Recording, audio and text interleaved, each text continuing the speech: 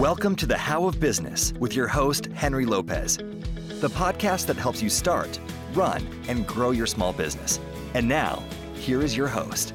This is Henry Lopez, and welcome to this episode of the How of Business. My guest today is Hall Martin. Hall, welcome to the show. Thank you for having me. So what we're going to chat about is getting the money to fund our business startup is often where a lot of us hit a wall. We may not qualify for traditional lending, or we may not have the cash ourselves to fund a business startup.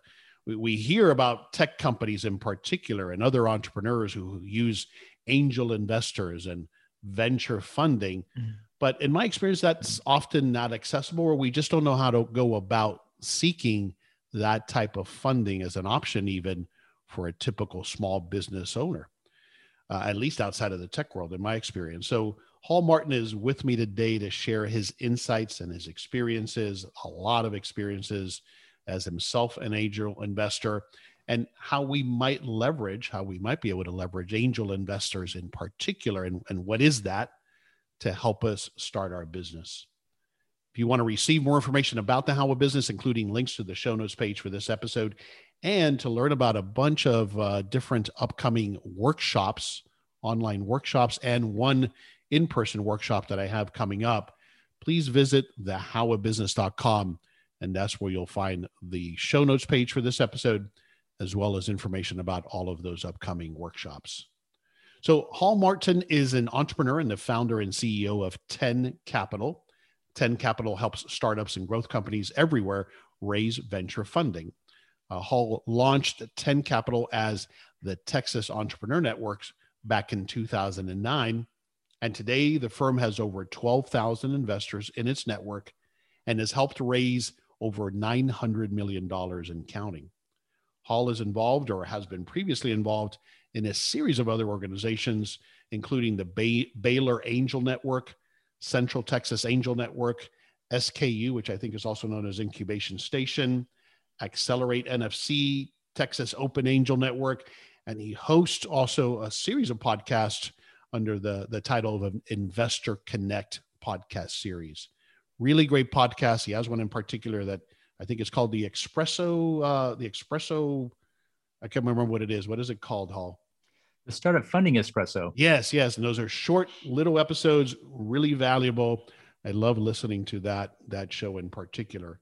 Hall has also served as an adjunct professor for the University of Texas, leading the Idea to IP program, which fosters startups from the engineering program there at UT. He lives in Austin, Texas. And so once again, Hall Martin, welcome to the show. Good to be here, Henry. Looking forward to it. Absolutely. So you went to UT, right? But first you went to Baylor and got a computer science degree and then an MBA at UT, right? That's right. That's what brought me to Austin. Got an undergraduate degree in the technical space because I was always a fan of emerging technologies. And at that time, the PC and things were coming up, and knew that was going to be big, and I wanted to be a part of it. So what did you do after college? What was your career initially? So I went to work for a company called National Instruments, and it was a small little company that made test and measurement equipment. And they were just at the beginning of that PC world that was coming up with the IBM PC technology. And I started there, and I ended up staying there for 24 years. Wow. And they went public in 1995. And so I was employee number 93. So I started doing angel investing after that. And in Austin, we had an angel network that ran from 95 to about 2002. I joined that group and put money into a deal and lost it, and started to realize that angel investing is harder than it looks. In reality, I just wasn't doing the right things to be successful at it, and started hanging out with people that were good angel investors and started to learn the right way to do angel investing. We didn't have an angel network for about 4 years. And in 2006, the chamber here in Austin did a restart, and they called it the Central Texas Angel Network.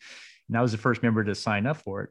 And when you're the first member to sign up for an angel group, little known secret, you are automatically on the board in charge of membership. Right. It's a great honor. There's no pay, but it's a great honor.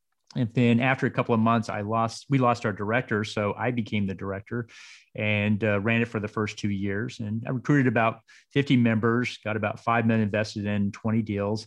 and we got a 40x return after a number of years from that first group. And that propelled the group onward because that was a very good return. Ultimately, that group generated a 571 IRR and a 33x return for the investors in that original group. And so I thought, this is fun. I can do this. And so my alma mater, Baylor, came to me and said, well, we want an angel network out of the university. So I said, I'll help you put that together. And I'm still a member of that one today. And then Williamson County, just north of Austin, wanted an angel network. So I put that together as well. So after doing these angel networks, what I saw was all these entrepreneurs having a hard time raising funding because they didn't have the documents prepared, and they weren't prepared on the pitch, and almost nobody followed up. It just was mind-boggling that you come pitch to an investor, walk away, and never go back and ask again. Well, why do you think that was the case? I think people somehow think that fundraising is something different and unique from sales. And I always say fundraising is just another form of selling. You're selling the equity of your business instead of your product. And who sells a $100,000 product without going back and following up to close that sale? Nobody. You have to go and do it. And for some reason, people think, well, fundraising is different. If I go to them and they like my deal, well, they're going to take care of it. Well, that's not the case. Is there a level of intimidation, you think? Because you're like, well, don't call me. I shouldn't call them. I think it's just a lack of experience. Okay. Once you've been around the block once or twice, you realize, it takes 7 touches to close a sale. So it takes 7 touches to close an investor. And they just have unrealistic expectations about how fast it will go. But then many startups have unrealistic expectations about many aspects of their business. How long will it take to build a product, to achieve sales, to grow the business? It's if they're off by a factor of 2, they're doing better than most. So this is no different. What is an angel network? An angel network is a group of high net worth investors that come together to share the deal flow and the due diligence for investing in startups. And the Securities and Exchange Commission is the one that decides who's what's called an accredited investor. And angel investors are accredited investors. Basically, you have $1 million of net worth, not counting the house you live in, and you're allowed to invest in startups. And back then, that was the only way you could invest in startups, is to be accredited. Today, there's other mechanisms to let people get into early stage startups, but back then that was one way to do it. And it's a little bit different from venture capital. Venture capital is going and raising money from others to create a fund. Well, angel investors, for the most part, are just investing their own money into these deals. But as a network, you're pulling that together and jointly making decisions as to what you're going to invest in? Yes. If you act together, you can pool your money. And then if you have more money, you can negotiate better terms. You can get better deals. And you can share the diligence that goes with it, which can be a substantial amount of time. Yeah. So did you ever envision this was what you would end up doing when you were, I don't know, mid-career or towards the end of that career? Well, when I started doing angel investing, let me back up. When I was working with the company in the early days, it was a lot of fun. It was a startup. It was early days. I ended up starting up the European operation, which was yet 12 more startups, one in each country in Europe. And I always enjoyed the early stage startup portion of it. As the company got big, it got to be less interesting. And so I always knew I was going to be in the early stage world. And then when I started doing angel investing, I said, this is the way to get back to the early stage world, is to come and work with them on a day-to-day basis on the fundraising aspects. I'd spent 24 years on the technical side and building products to help businesses grow, but now I'm on the financial side. So it was a little bit of a different game, which made it new and interesting in some ways. Mm-hmm. So since you left that corporate position, this is what you've been doing, either associated with various angel networks, doing investments of your own, but this has been your focus since that point in time? That's right. So after I started those 3 angel groups, I started my own firm under the name Texas Entrepreneurs Network. And we were helping angel groups and investor and companies come together, helping with pitch sessions. And I called it funding as a service. We were basically helping the startup get their documents ready, learn how to pitch, follow up. We were helping the angel investing. How do you become an angel investor? How do you deploy capital? How do you do analysis like valuations and term sheets? And so we've been doing both for since 2009 when we started as Texas Entrepreneurs Network. Back then, we were just focused on Texas startups and Texas angel groups. But I found I needed more funding. And so I started recruiting venture capital into my network. And back then you went to the Bay Area and you went to New York is pretty much where most of them were, and started to tell them about the great deals you had back in Texas. And for the most part, they were excited about that. And then about 2016 and 17, I had a whole bunch of family offices come in wanting to do investments direct as well. So today our network is 12,000 investors, a third are venture capital, a third are angel, and a third are family offices. And about that time, I started getting calls from outside of Texas saying, I want access to your angel investor network. And so we renamed the company to 10 Capital. That's what 10 stands for. And started doing our program around the country, which was making introductions, running investor relations, helping people get docs together, and all the things we talked about. So is part of it also to help people create their own angel investor network or not? We do both. We go into communities and we help them form angel networks, whether it could be out of the university. That's a great place to form an angel network, or to do it in your local geography where you might want to beef up your entrepreneurial ecosystem. And then we also work with the startups as well, helping them get their documents ready, help them to pitch, help them meet investors, and then do the follow-up also. All right. Wonderful. Thanks for sharing all of that. Let me ask you this question, Hall. Today, why are you your own boss? What does it provide for you? I just have a passion to work with startups and just want to, do it in the way I think is going to be most effective. And so I really enjoyed working in the big companies for a while, but then found that there was just so many other people you had to convince to do things. And if you're a small group, again, startups are always small groups. You don't have to spend half your time convincing people this is the right thing to do. You actually spend your time doing the thing itself. And so that's why I wanted to be my own boss, was to get back to that world where we can actually go out and see the difference that we're making and work in the way that we think was best. Yeah. No limits, nobody else above you deciding what you can or can't go after. Exactly. All right, let's dive into then what I'm calling startup funding, but I'm thinking a good place to start, you've touched on already, but can you further define for us the difference between angel and venture capital? So venture capital is someone that collects funds from other investors, you'll call limited partners, creates a fund, and then goes out and makes investments on behalf of those partners. And so basically they're using other people's money to fund startups.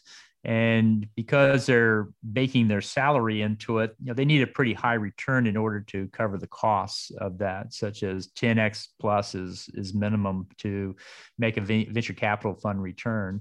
Angel investors are credit investors, often high net worth individuals that are making investments, but they're spending their own money. They're investing their own money. And so they're looking for good deals to invest in. They typically don't have as many funds available as the VC does. But they don't need as high a return either because they haven't baked their salary into their investing. It's just something they do on the side or part-time, or some people do it full-time as well, but you don't need to have such a high return. And so you can look at a broader range of deals that might be successful from an investment. Mm-hmm.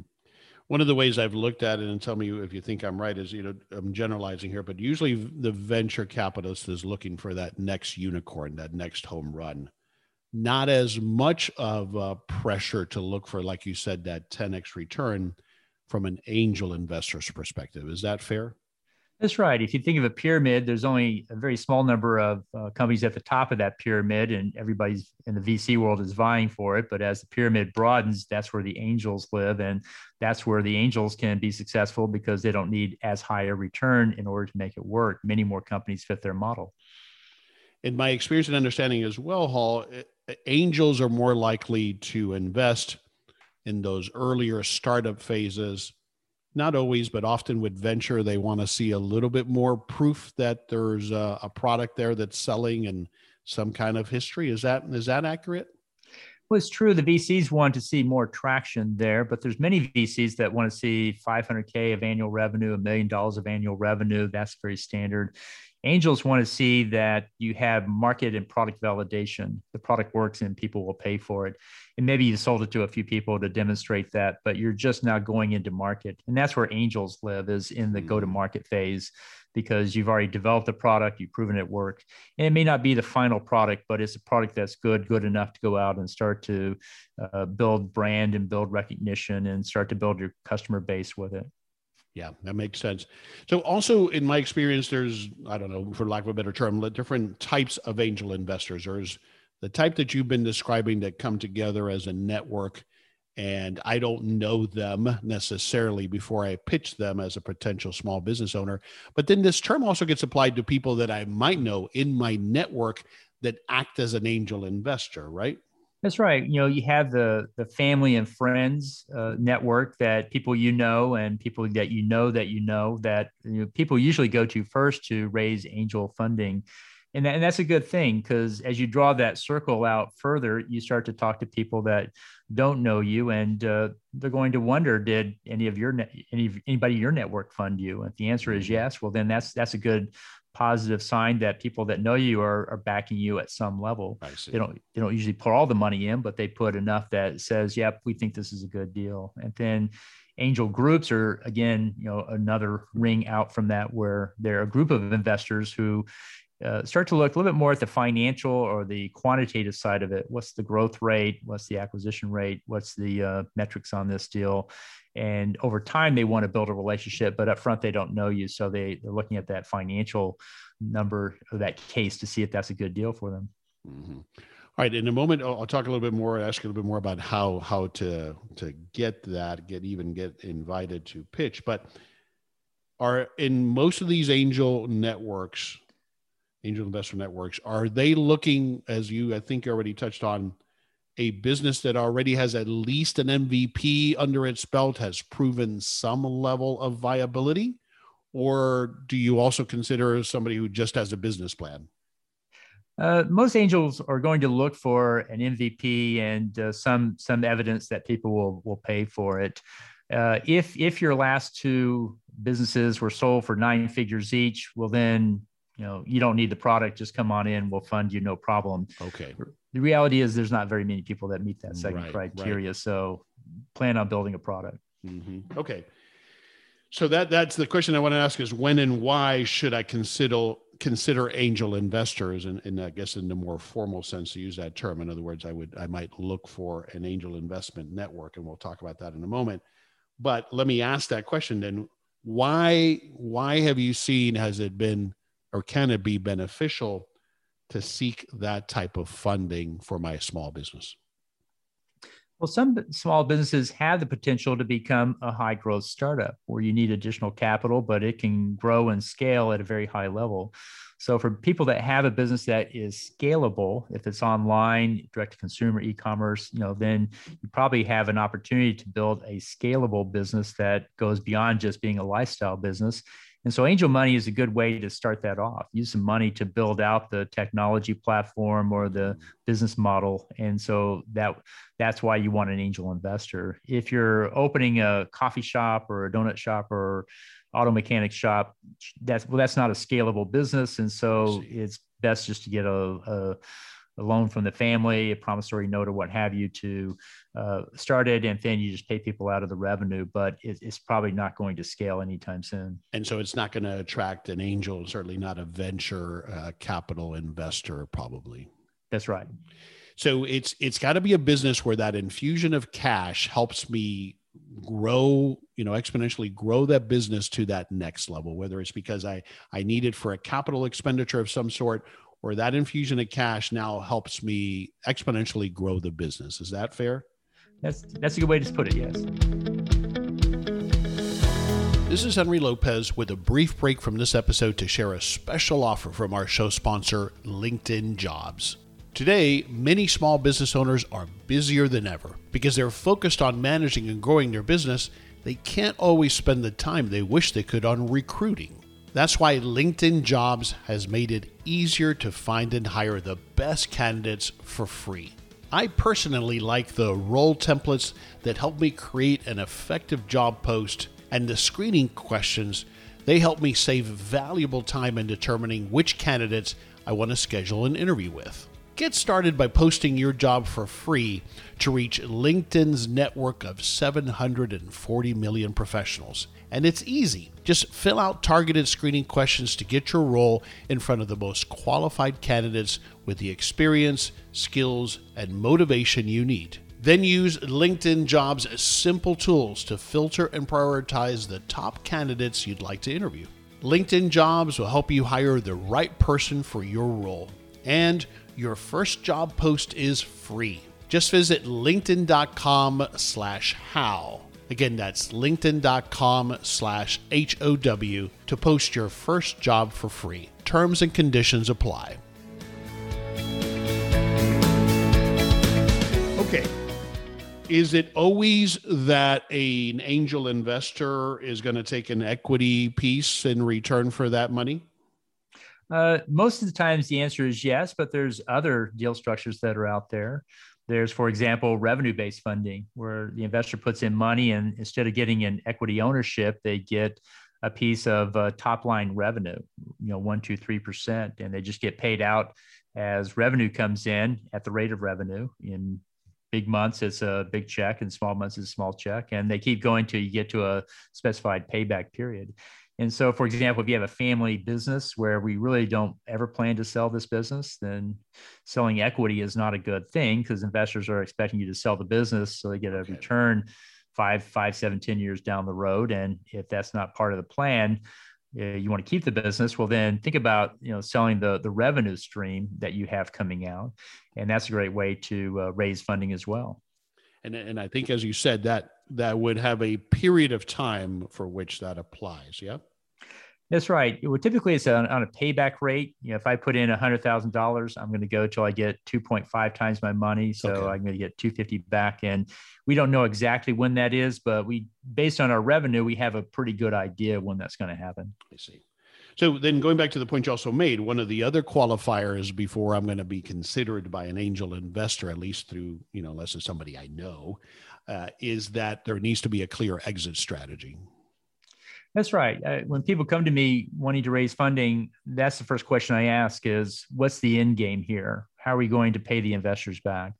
And if the answer is, I plan to sell the business to Google for 10x, okay, well, this is an equity deal. Mm-hmm. The answer is, I'm going to gift this business to my grandchildren. Well, then we're on revenue-based funding or income share or some other mechanism that doesn't require equity. So we have a way of paying them back. What about promissory notes? So promissory notes it's a debt instrument. And so if you want to raise debt from somebody, then you use a promissory note. And that just states how much, what interest rate, and what the terms are of it. The other tool we use is what's often called a convertible note. And a convertible note is also a debt instrument, but it's intending to convert to equity later. And we use that when we work with early stage companies and we don't have enough information to, know what the valuation is going to be. We can't figure out who's going to own what up front. And so convertible note says, well, you'll have a debt position here. And then when this note matures, if we have any following fundings, we'll use that as a valuation. If not, we'll have a valuation cap and we'll convert to equity later. When we have more information, this will be a lot easier to figure out. Mm-hmm. So you see a lot of convertible notes, or what also is called safe notes, for doing funding in early stage companies. But what it does is it gets us out of having to figure out all the terms that come with an equity term sheet, and the key one being the valuation, which determines how much ownership the investor gets. Okay. And if I'm looking for potentially these alternative deal structures, that is something I might go to an angel network and pitch that as what I'm looking for. Is that correct? That's right. You go to the angel network saying, I'm raising funding. Here's my business. Here's what we've done before. Here's why we'll be successful. Who wants to be a part of the great ride? All right. As I was doing the research, I came across something on your website, or it might have been a podcast. I don't know, but you call it early exit deal structure. What is that? So one of the things I found as an angel investor is that out of 10 deals, and this is true across all the angel groups I've ever talked to, 1 out of 10 deals will be a 10x home run. 1 out of 10 deals is going to go under. They will declare bankruptcy.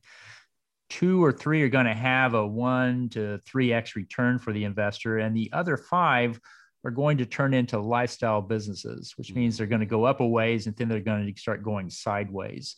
And they're not going to continue to grow, not going to continue to raise funding. They're not going to be a big equity exit for the investor.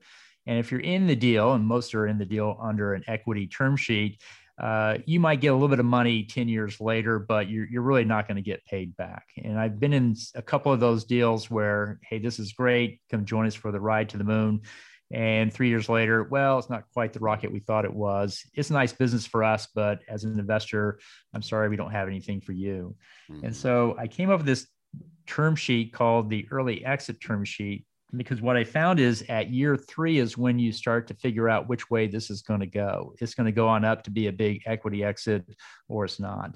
And so I used a convertible note that we talked about before, and I put a redemption right at year 3 in there at investor sole discretion that says the investor at year 3 gets the choice of either taking 3x their investment back. I put in $100K, I get 300 back. Or I forego that and I go on the cap table. That's the list of all the equity owners, and I'm now in equity position for the rest of the time. And what it does is it sets the price for which I can now get out of the deal. And that's one reason why a lot of people don't engage in angel investing, is that you're in the deal for a long time. It's illiquid. And what you're trying to do is, if it's a home run, just be patient, you'll get paid out. But when it becomes clear this is not going to be a home run, well, most people just write it off. They just say, well, that's just a zero. But what I found is when it's your money, as an angel investor or family office, wealth preservation is a factor. And what I really want to do is get my money back and maybe a little bit of a gain. It won't be a home run, but I'll get out of the deal. And the price is now figured out. If you ever wait till after you sign the check to try to figure that out, you'll find that very hard to do, because the entrepreneur and the investor are very far apart on what the value of that early exit is going to be. So it's just simply a way of giving the company 3 years to grow the business. All the money's kept in, everything's there. But at year 3, the investor has a choice of staying in or going out. And it's almost like a call or a agreed upon buyout price that I have to pay you as the angel investor at that point in time at your option. That's right. And now many startups will look at that and say, well, that'd be a terrible deal. Yeah, why would I take that? Yeah. Right. And here's why you take that as a startup. If you're in a very fast growing business, and this is now growing to be a very large company, and there is a good group that want to buy you, the entrepreneurs are hoping upon hope that the investors will take their 3x and go away, and the entrepreneur gets the equity back. Because now the equity is worth a lot more than just 3x. The initial investment is worth 5x or 10x. And it may take some time to get there, but they want that equity back. Mm-hmm. So for as many entrepreneurs as I have hoping the investor stays in, I have an equal number that are hoping the investor goes out. Yeah.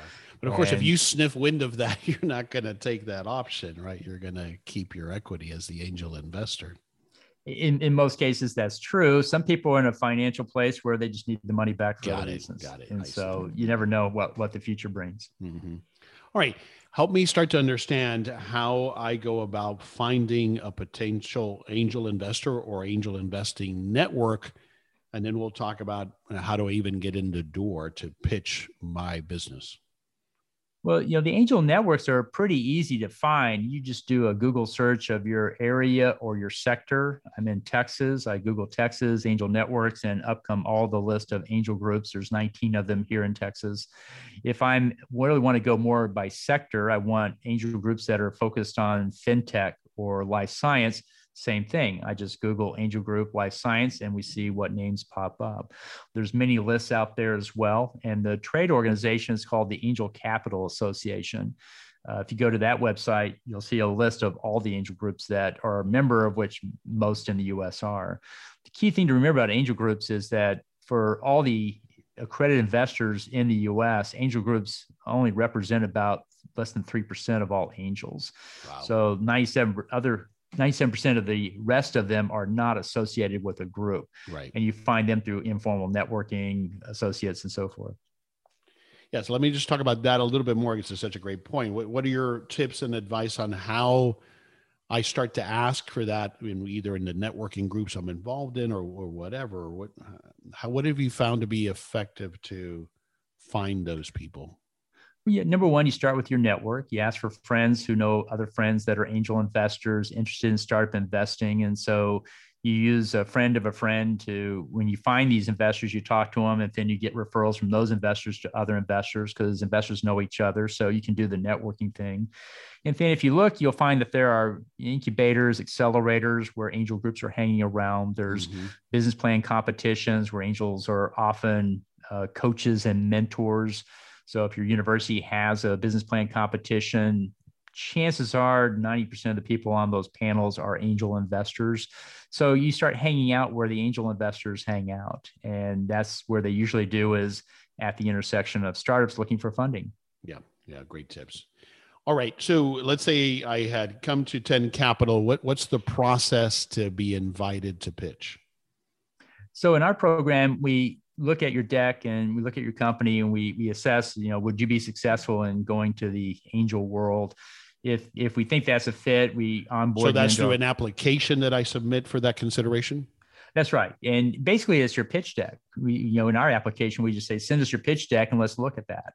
And we see, is the documents ready? Is this business ready? Is this team ready? These are the things we're asking. And if the answer is yes, that's great. Most people come to us, they've already raised money from their network, their family and friends. The deck is usually put together well. And so they look like they're ready. We do get people coming in from time to time where it's really nothing more than an idea. And so we give them a set of education tools, go work on these things and come back when you're ready. But most people, if they're ready and we think that the angels would be interested, because they are looking for, a product with some real revenue behind it, maybe some traction, they've got some good values built into the business already. It's not just an idea. Then we say, yeah, come on in and let's start to introduce you to our network. And we do that through email and through online forums such as Clubhouse and Zoom calls and other mechanisms, so they get to meet investors. That initial pitch deck that I'm submitting, can you share a couple of things that you're looking for in there? So number one is, do you have a clear statement of the problem you're trying to solve? Are you solving a real problem, or is it just a minor inconvenience? Because in the end, people have to pay for it, and they pay to kill pain, not to just grow strong on vitamins. And so you have to look for a real pain point that is being solved. And then number two, we look for the revenue model. Is it recurring? Is there a platform-based business here? Is there some level of scalability that we think would come into it to make it exciting? Number three, look for capital efficiency. Are we doing things that we can grow the business without having to raise a huge amount of capital to go forward? And then we also look for, is this a large market? It's not just a very narrow market. It's a very big market that we can go after. And those are the things that we're looking for, traction inside that market with a product that is solving a real problem, I guess, is the summary. Yeah. And so that's what you're looking in the pitch deck. Those are the questions that you're asking and looking for as it progresses through the process. So I get it. If I pass that first level of, this is worth sharing with the network, there's questions that are going on. There's different interviews. Is there a formal then pitching of the idea or the business rather to a group of angels? So we work with angel groups and we go to them and we go through their process and we do pitch to groups of angel investors. We also have, with online tools with Zoom, you can actually be very effective at pitching in small groups where there's maybe 2-3 investors on the other side of that Zoom screen, and you're pitching through that means. The network just facilitates access to those smaller groups that you're going to get me on their radar. Is that correct? That's right. We're going to present that information to our investors, those who express interest. We share that with the company, saying these are the people that are expressing interest, and then we're lining up calls with them so that you can pitch to them. Got it. And when it gets to that point, they're looking for the same things you just articulated that you're looking for in the pitch deck, I'm assuming. That's right. Those are the things we're looking for. What is this one about? And is this exciting me? Do I believe in the thesis? And ultimately, do I believe in the team? Mm-hmm. Yeah, the team is so important. One last question then as we start to summarize here. When you talked about that 3-year mark at which you usually figure out where is this business going to go, are there some common things that you have seen that come into play that impact that? In other words, which way a business is going to go? Well, some of the factors that come up is, number one, competition. Okay. Some people come in, they got a great deal, but it turns out a lot of people have a great deal. And in the end, only the best of the best are going to raise that next round of funding or win the majority of the customers, and not everybody else is going to. So competition is one factor that can come up and change the trajectory of a startup. Yeah. And then number two, the markets change. What was hot 3 years ago is not necessarily hot today. Markets come and go.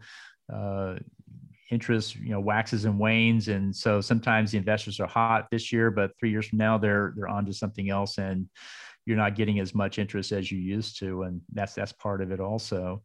And then number three is execution. Yeah. Some people come in and it's a great execution. They hit it out of the park. It's going great. Others did not quite execute to the same level. And so much of angel investing and startup funding focuses on execution. How well do you get it done? Yeah, that's what I was thinking was going to be a critical part of it. And you don't know, right, where that team is going to go or who leaves the team and all those kind of factors that play into how well you end up executing or not. That's right. There's just too many exogenous factors. If there was a simple formula, everyone would be doing it, but it is not a simple formula. I imagine not. All right. What have we not talked about as it relates to 10 Capital in particular? I know there's a bunch of educational content on the website. So tell me more about 10 Capital and those opportunities to learn more on your website. Sure. So we've been curating programs and content for over 10 years, and we put them in the form of e-guides and blog posts. And if you go to the 10 Capital website, 10capital.group, there's no .com on that, you'll find there's an education page. And if you go to it, you'll see more than a dozen e-guides up there and more than 100 blog posts on different topics around raising funding or investing in startups. And we have both. And we have a Startup Funding Espresso series, which in the time it takes to drink an espresso, you can learn about startup funding. And it's a 2-minute podcast. And you get access to those as well. It's a daily email that comes out that teaches you something every day about startup funding and investing. So for those who are new to it, it's a great way to learn because you get a little bit of a bite of information every day about it. Absolutely. And what's the website? So for the Startup Funding Espresso, it's my podcast site called investorconnect.org. Investorconnect.org is our podcast site. And there's a box that pops up that says, would you like to sign up for the Startup Funding Espresso? And you basically subscribe to it, and you can either listen to it or read it every day. And it gives you an email in your inbox. And we cover topics like how to pitch, how to raise funding from family and friends, how to negotiate term sheets, and many others. Wonderful. Hall, is there a book that comes to mind that you would recommend? My favorite book, and it's a little bit dated now, is The Entrepreneur by Peter Drucker. Actually, anything by Peter Drucker I would recommend because I always found he was very clear in his thoughts and his thinking, and I find his comments are as appropriate today as they were 10, 15 years ago when I first started reading it. So I always recommend Peter Drucker as my favorite author. Wonderful. Thank you for that recommendation. All right, let's summarize it. What's one thing, Hall, that you want us to take away from this conversation? If I'm a small business owner in that launch phase, startup phase rather, and why should I consider perhaps angel investor? What's one thing you want us to take away from this conversation we had on this topic? Raising funding is not easy, but it is worth it. In many startups, you must raise funding to achieve your goal. And if that's the case, then angel investing is a option you should explore very well. I think that for a lot of us, for certainly first time and not in anywhere related to Silicon Valley, it's an intimidating thing to even consider. It's a different world. It can have a different language and terminology. The rules are a little different than what most people may have learned in their day job or in other aspects of investing. Some things are the same. You always look at the team. Team is the critical thing. but you're dealing with, as an investor, very little information about the startup. There's just not a lot of data there like there is in the big company world. So you're starting to look at, team capabilities, quality of the intellectual property, positioning in the market. You're looking at a lot of other factors to try to figure out if this is going to be a successful thing. And then from the startup side, typically it's their first startup. And so there's many things to learn about starting and running a business. How do you organize yourself? How do you structure it? How do you go to market? How do you build a product? There's many, many, many choices. There's a dozen choices every day you have to make, and you have to live with them for a long time in many cases. And so you have to make the right ones. And so it's a learning process in a big way. Capital LEARNING. So you have to be someone that's very open to coaching, and if you surround yourself with other startup founders or people that are in the startup world, you'll find that that's a tremendous resource. They can save you time by just telling you what the answer is, or where to go find the answer, or what it's going to take. I find most startup founders, their expectation is off on just about everything by 2x. Time it takes to build a product, time it takes to grow the market, time it takes to raise funding. It's so much more that has to go on there. And then you're dealing with other people who have other things to do. And so you can only go so fast through that process anyway. So it's a bit of a challenge. But the counter to that is you're also building relationships that will last a lifetime. You're also building a business that can last a lifetime. So in many cases, you may think this is just a small startup, but most startups that grow and succeed turn out to be lasting institutions that go on for decades. And so think about you're building something for the long haul. So it's worth putting the time in to build it right. Yeah. Great points. Thanks for sharing all of that. All right, tell us again where you want us to go online to learn more. You find out more about our company, 10 Capital, at 10capital.group. And if you want to listen to our Startup Funding Espresso, go to investorconnect.org, investorconnect.org. And those are our two sites. The branding's the same. So if you see the same wheel, you're in the right place. Wonderful. Hall, insightful and enlightening conversation. Thanks so much for taking the time to be with me and answering all of my questions. Thanks for being with us today. Well, thank you for having me. I've enjoyed it. This is Henry Lopez, and thanks for joining me on this episode of The How of Business. My guest today again was Hall Martin. We release new episodes every Monday morning, and you can find us anywhere you listen to podcasts or at our website, thehowofbusiness.com, which is where you can also find our series of upcoming workshops. So thanks for listening. Thank you for listening to The How of Business. For more information about our coaching programs, online courses, show notes pages, links, and other resources, please visit thehowofbusiness.com.